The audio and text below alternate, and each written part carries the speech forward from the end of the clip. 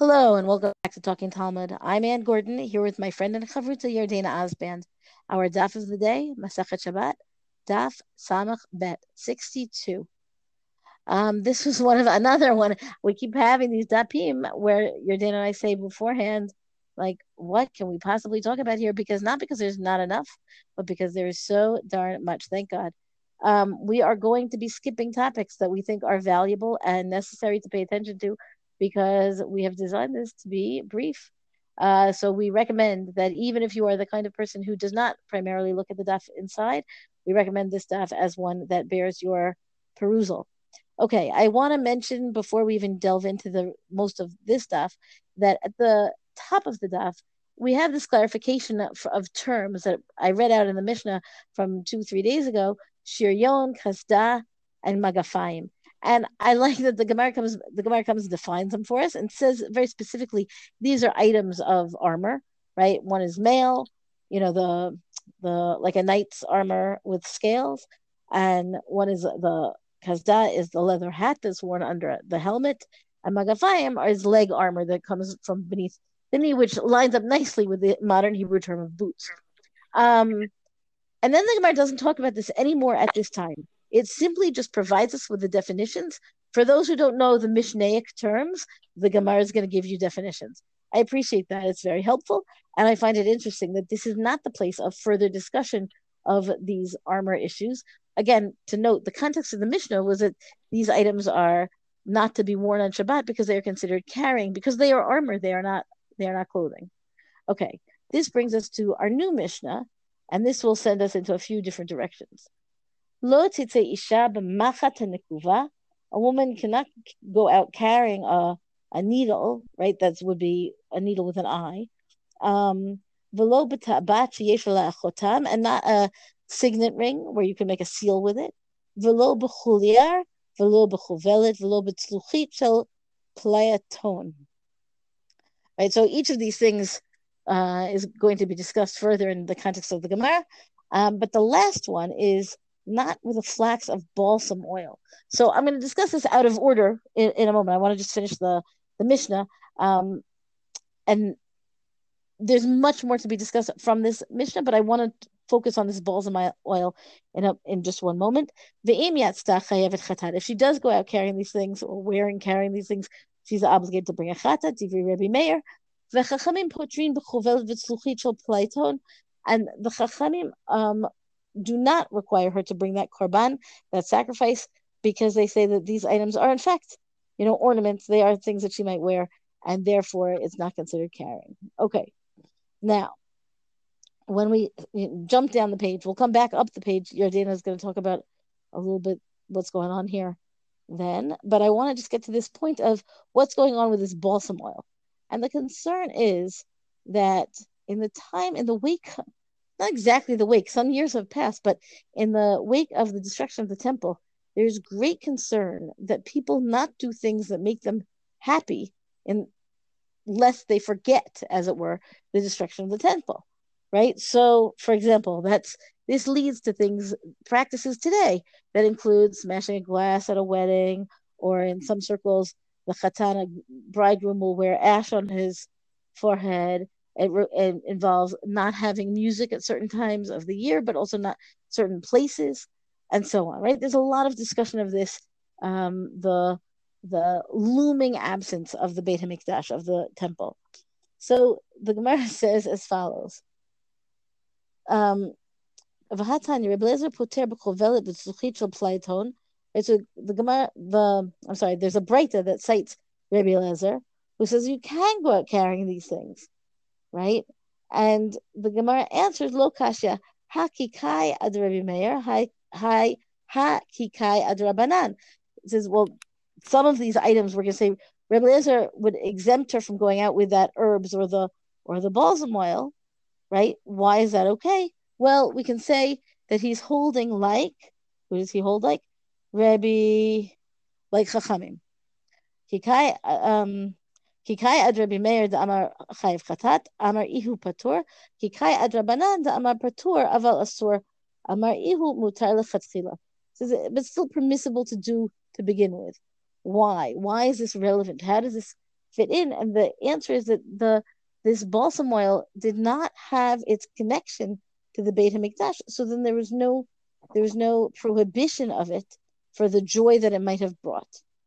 So I mentioned this. I don't want to belabor the point too much because Yardena has a meaty topic to jump into, but I just want to note the prevalence of the Beit HaMikdash in this era, and where even such a thing as like whether it's a flask that you're carrying is going to be considered a violation of your terms, let's say, of when how are you supposed to conduct yourself? And this is really about all times with regard to the absence of the Beit HaMikdash. I find it very interesting. Okay, Yardena, take it away. So I'm going to continue on with the Gemara here. So the Gemara reads as follows. And again, remember, this mission is talking about things that are, from D'Oraisa, biblically forbidden for women to wear on Shabbat, as opposed to, I think we've seen some other cases where it's things that you could wear from a rabbinic point of view. They didn't want you to carry it, but biblically it would have been okay. So Amar Ula, our Amoa comes and says, V'chilufein be'ish, that the opposite is true with men. In other words, that these laws that are in this Mishnah specifically apply to women, and that they are biblically forbidden to women, but for men, they're rabbinically forbidden, so that it's exactly the opposite. And right, we saw that with the question about the ring with the signet. So we see this ruling about Ula. Why? Kol mitzche de chazi leish, lo chazi leisha. Any item that's fit for a man, like any item that would be used as an accessory for a man, would not be used for a woman. Umidide de chazi leisha, and any item that would be used for a woman, lo chazi leish, is not used for a man, right? So this is just they're explaining why Ula says this, right? So Ula reads this Mishnah. He wants to tell us that the opposite is true for a man, that for the items listed here, they are biblically forbidden for women to wear on Shabbat, only rabbinically for men. The items that are biblically forbidden for men to wear are rabbinically forbidden for women to wear. And the reason is because what's an accessory for a man is an accessory just for a man and not for a woman. And an accessory for a woman is only an accessory for a woman and not a man. So now the Gemara is going to object to this. Mativ Rav Yosef. Rav Yosef is going to challenge this from a brisa. What does the brisa say? Haroim yotzim b'sakin. Shepherds can go out on Shabbat wearing sackcloth. So what is this telling us? That shepherds would wear some type of clothing that was like very thick so that it would keep rain out while they were in the field. And they viewed this as like this was regular clothing for them. And that they could wear this even on Shabbat, even if there wasn't like a threat of rain. This was considered to be the regular clothing. Below Haroim Bilvad Amru, and the Chachamim didn't just say this about shepherds. Ela Kol Adam, any person would be allowed to wear this. Ela Shadarkan Shawarin, let's say Bisakin. But the Mishnah only mentions shepherds because this was a particular item of clothing that was worn by shepherds. So what do we see from this brisa? That here we have an item of clothing that normally a shepherd would wear, right? But we're going to apply the law to any man. So this would undo what Ula was saying, right? Because what was Ula trying to say? What men wear, they wear. What women wear, they wear. So the question this basically brings up is, why can't a man wear a ring without a seal on a biblical level just because a woman is allowed to wear it? So the Gemara is going to answer as follows. Ella Amar Rav Yosef. So Rav Yosef says, Kasavar Ula Nashim Am Bifneim Atzmanhein. Ula holds that women are viewed as a nation unto themselves. And what does this mean exactly? Right? That any item that would be worn even by some men can be worn by all men. Right? But the fact that a woman wears it, okay, doesn't cause it to therefore be permitted to men. To me, I was very taken by this, and it particularly made me think about that story with Yal. She wasn't given that cup of wine when it came to benching and her husband. And I don't know. I think this sort of reflects some sort of worldview that we sort of see about Ula, right? Ula really treats women in their own separate category. Men are in their own separate category. He does not like to mix them halachically. So again, so the principle here that Rabbi Yosef wants to use to explain Ula is Nashim am bifnei atzman hey, right? That they are their own nation. And what's true of men is not going to be true of women, and what's true of women is not going to be true of men. Okay, now the Gemara is going to question this. Itfei Abaye, Abaye challenges this, and here is how he challenges it. And very, very interesting. And I think what's interesting also is we're going to go also to like a totally different extreme of looking at something that we normally very traditionally look at as something women cannot do. And that's the proof that they're going to use. And the example they give is tefillin. Hamosi tefillin, machnisin zugzu. Let's say somebody finds a bunch of tefillin on Shabbat. And it's either in a Reshut HaRabim or it's in a field or they find it. Machnisin zug. So what are they supposed to do? They basically wrap each pair. They put the pair on the tefillin shel yad, the tefillin shel rosh, the way that it's normally supposed to be worn.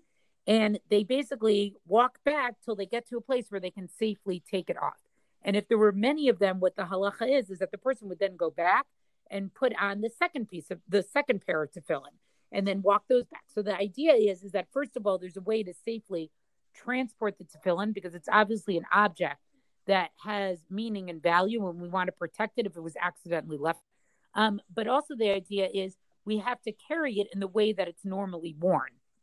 We're not allowed to just like gather a bunch of the tefillin. Let's say there were 3 or 4 pairs and just start carrying it. And here's the chiddush here. Echad ha'ish ve'echad ha'isha. This is true whether it's a man or woman who found them. So what we see from this brisa is what? That a woman is allowed, right, from a d'oraisa, from a biblical level, she is actually allowed to go out and wear tefillin. Now, this wouldn't really make sense because normally we think of tefillin as well as something that only men have to wear. So the Gemara goes on and says, V'yamart nashim am bifnei atzman hey. If you're going to say, like Ula said, that women are a separate nation, v'ha mitzvah shazman grama, right? That tefillin is a positive commandment that's time bound, right? So we know that mitzvot that are time bound, that can only be done at a particular time, okay, women are not obligated to do, right? One of the famous ones being Kriyat Shema, right? But there's a whole host of them, and tefillin is one of them. V'chol mitzvah seisha man grama nashim piturot, and we know that all mitzvah seisha man grama nashim are piturot from.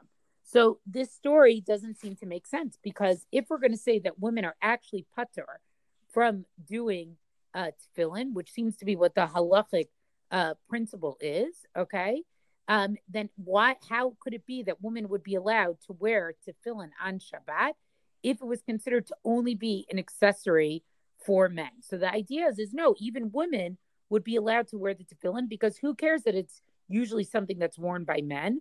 As long as it's worn by somebody under certain circumstances, everybody can wear them. So that's what they're trying to tease out here. Now here's what's amazing. So how does the Gemara resolve this? Hatan, in this brisa that it's talking about that a woman would be allowed to wear the tefillin on Shabbat, kasava Rabbi Meir. It's the opinion of Rabbi Meir who holds Laila's man tefillin who, that tefillin was worn at night, the Shabbat's man tefillin who, and Shabbat was also worn, and tefillin were also worn on Shabbat. Now, this is not how we actually, this is a particular opinion of Rabbi Meir. But if Rabbi Meir is going to hold that tefillin could be worn on at night and also could be worn on Shabbat, have leis mitzvat aseh shelo hazman grama, then actually tefillin is not a time-bound commandment because you wear it at all times. You wear it at day, you wear it at night, and you even wear it on Shabbat. And we know that all positive that are not time-bound, women are chayav in. So herefore, what we're saying is no, a woman is allowed to wear tefillin according to the opinion of Rabbi Meir. Why? Because women were actually obligated in the mitzvah of tefillin. And that's why she would be allowed to sort of rescue this tefillin that was found on Shabbat because she actually participates in this mitzvah according to Rabbi Meir because it's not a mitzvah to say shehazman grama. So that's how they try to explain it.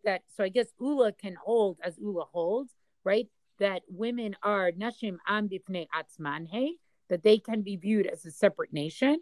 But with the example of tefillin, there's a particular opinion of Rabbi Meir that actually would obligate women for tefillin. Now, I'm going to, confess here, and Anne, I think you'll confess too. We both read this Gemara and we were like, we actually have not seen this before. And both of us have learned pretty extensively the whole Inyan of Mitzvah Seisha Zman Grama and how it relates to women and tefillin. And we did spend a little bit of time. This Gemara is actually going to appear again in a Reuven, this opinion of Rabbi Meir. And I think what we want to point out here is, look, the accepted halachic opinion is that women do not wear tefillin.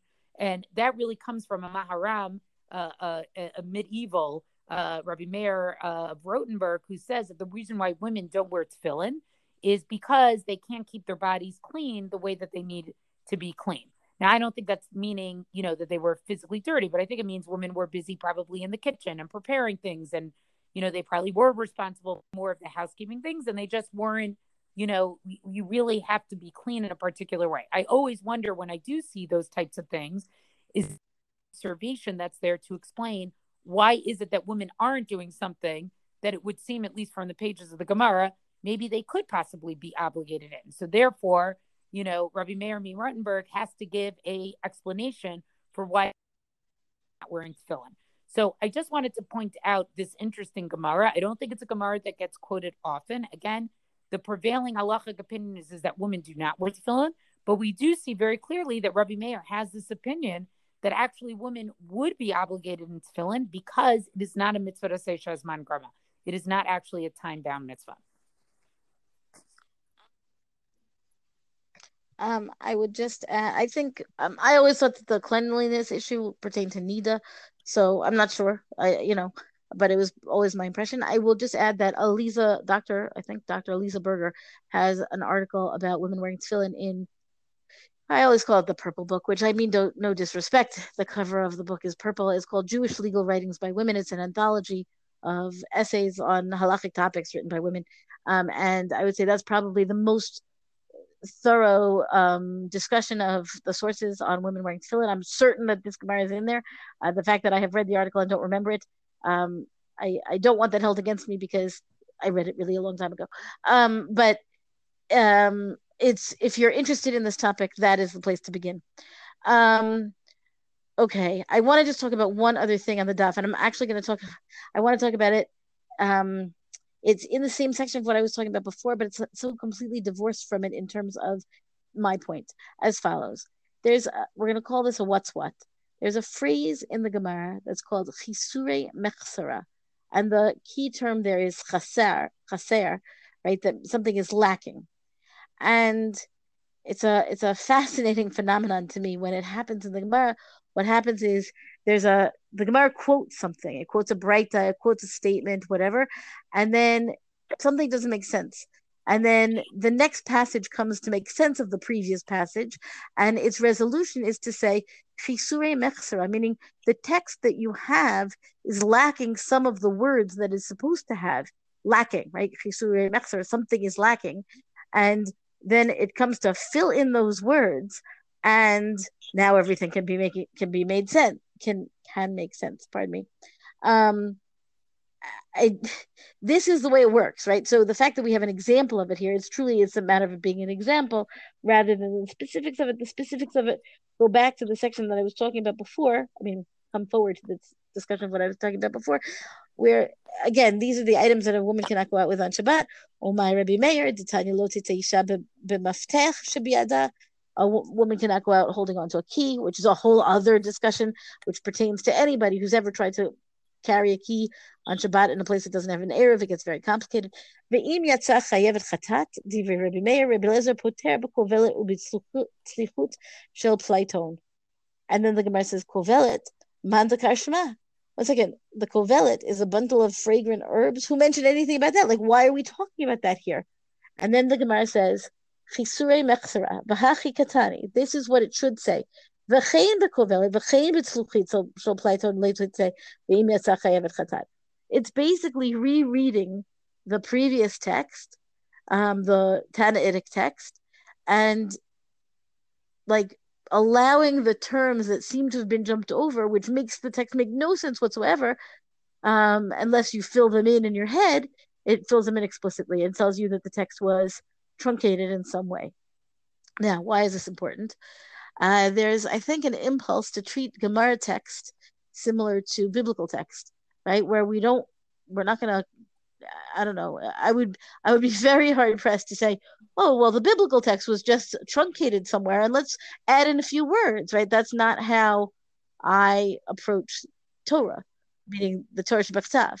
But when it comes to the Talmudic text, the Gemara itself has emendations all over the place. The Gemara itself comes and addresses the correct formulation of the text. When you look at a Daf Gemara, when you look at, I don't mean in Sefaria or in English, but if you look at the traditional Vilna Shas, you'll see there are all kinds of bracketed letters and numbers, whatever, that take you to side commentaries where part of what they're doing is quote unquote fixing the text. Now, one of the reasons the Gemara is handled that way with a footnote, as it were, or even not as a word, these really are footnotes.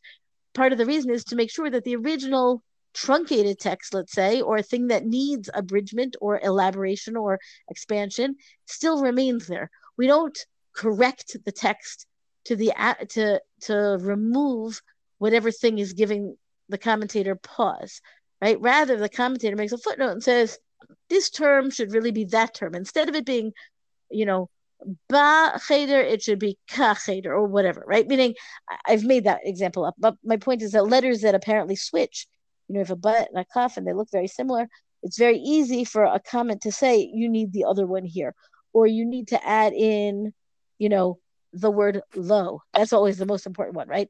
Or if you add in the word not, and suddenly the meaning is completely different. This case is very specific. Chisure mechsera means that the exact same phrase is lacking one or two or however many words seem to be lacking, and it reinserts it, and the Gemara moves on, and so do we. But my point here is just that the Talmudic text, I think we regard it as holy, and I think we regard it as critical in the formulation that it is, and all of that doesn't mean that we don't pay attention to the wording, and when the wording seems to be off or missing or whatever, we don't even have to be the ones to say that, because all kinds of people have been paying attention for many generations, and they've already done so. That's what this means. I think this also reflects that we're dealing with a text that used to be oral, and obviously was probably memorized in some way. So it's easier to memorize less words, and it probably was better understood by people. The way we create mnemonics for ourselves when we study for a test. So I think we see these types of things that appear in the Gemara that really make it clear to us, that it is that this actually was an oral text that later got written down. That's our daf for the day. You can find us on all major podcasts. Please rank us, review us. Thank you to Michelle Farber for hosting us on the Hadran website. If you have a comment or an insight you want to share on today's episode, please share it with us on our Facebook page. And until tomorrow's daf, go and learn.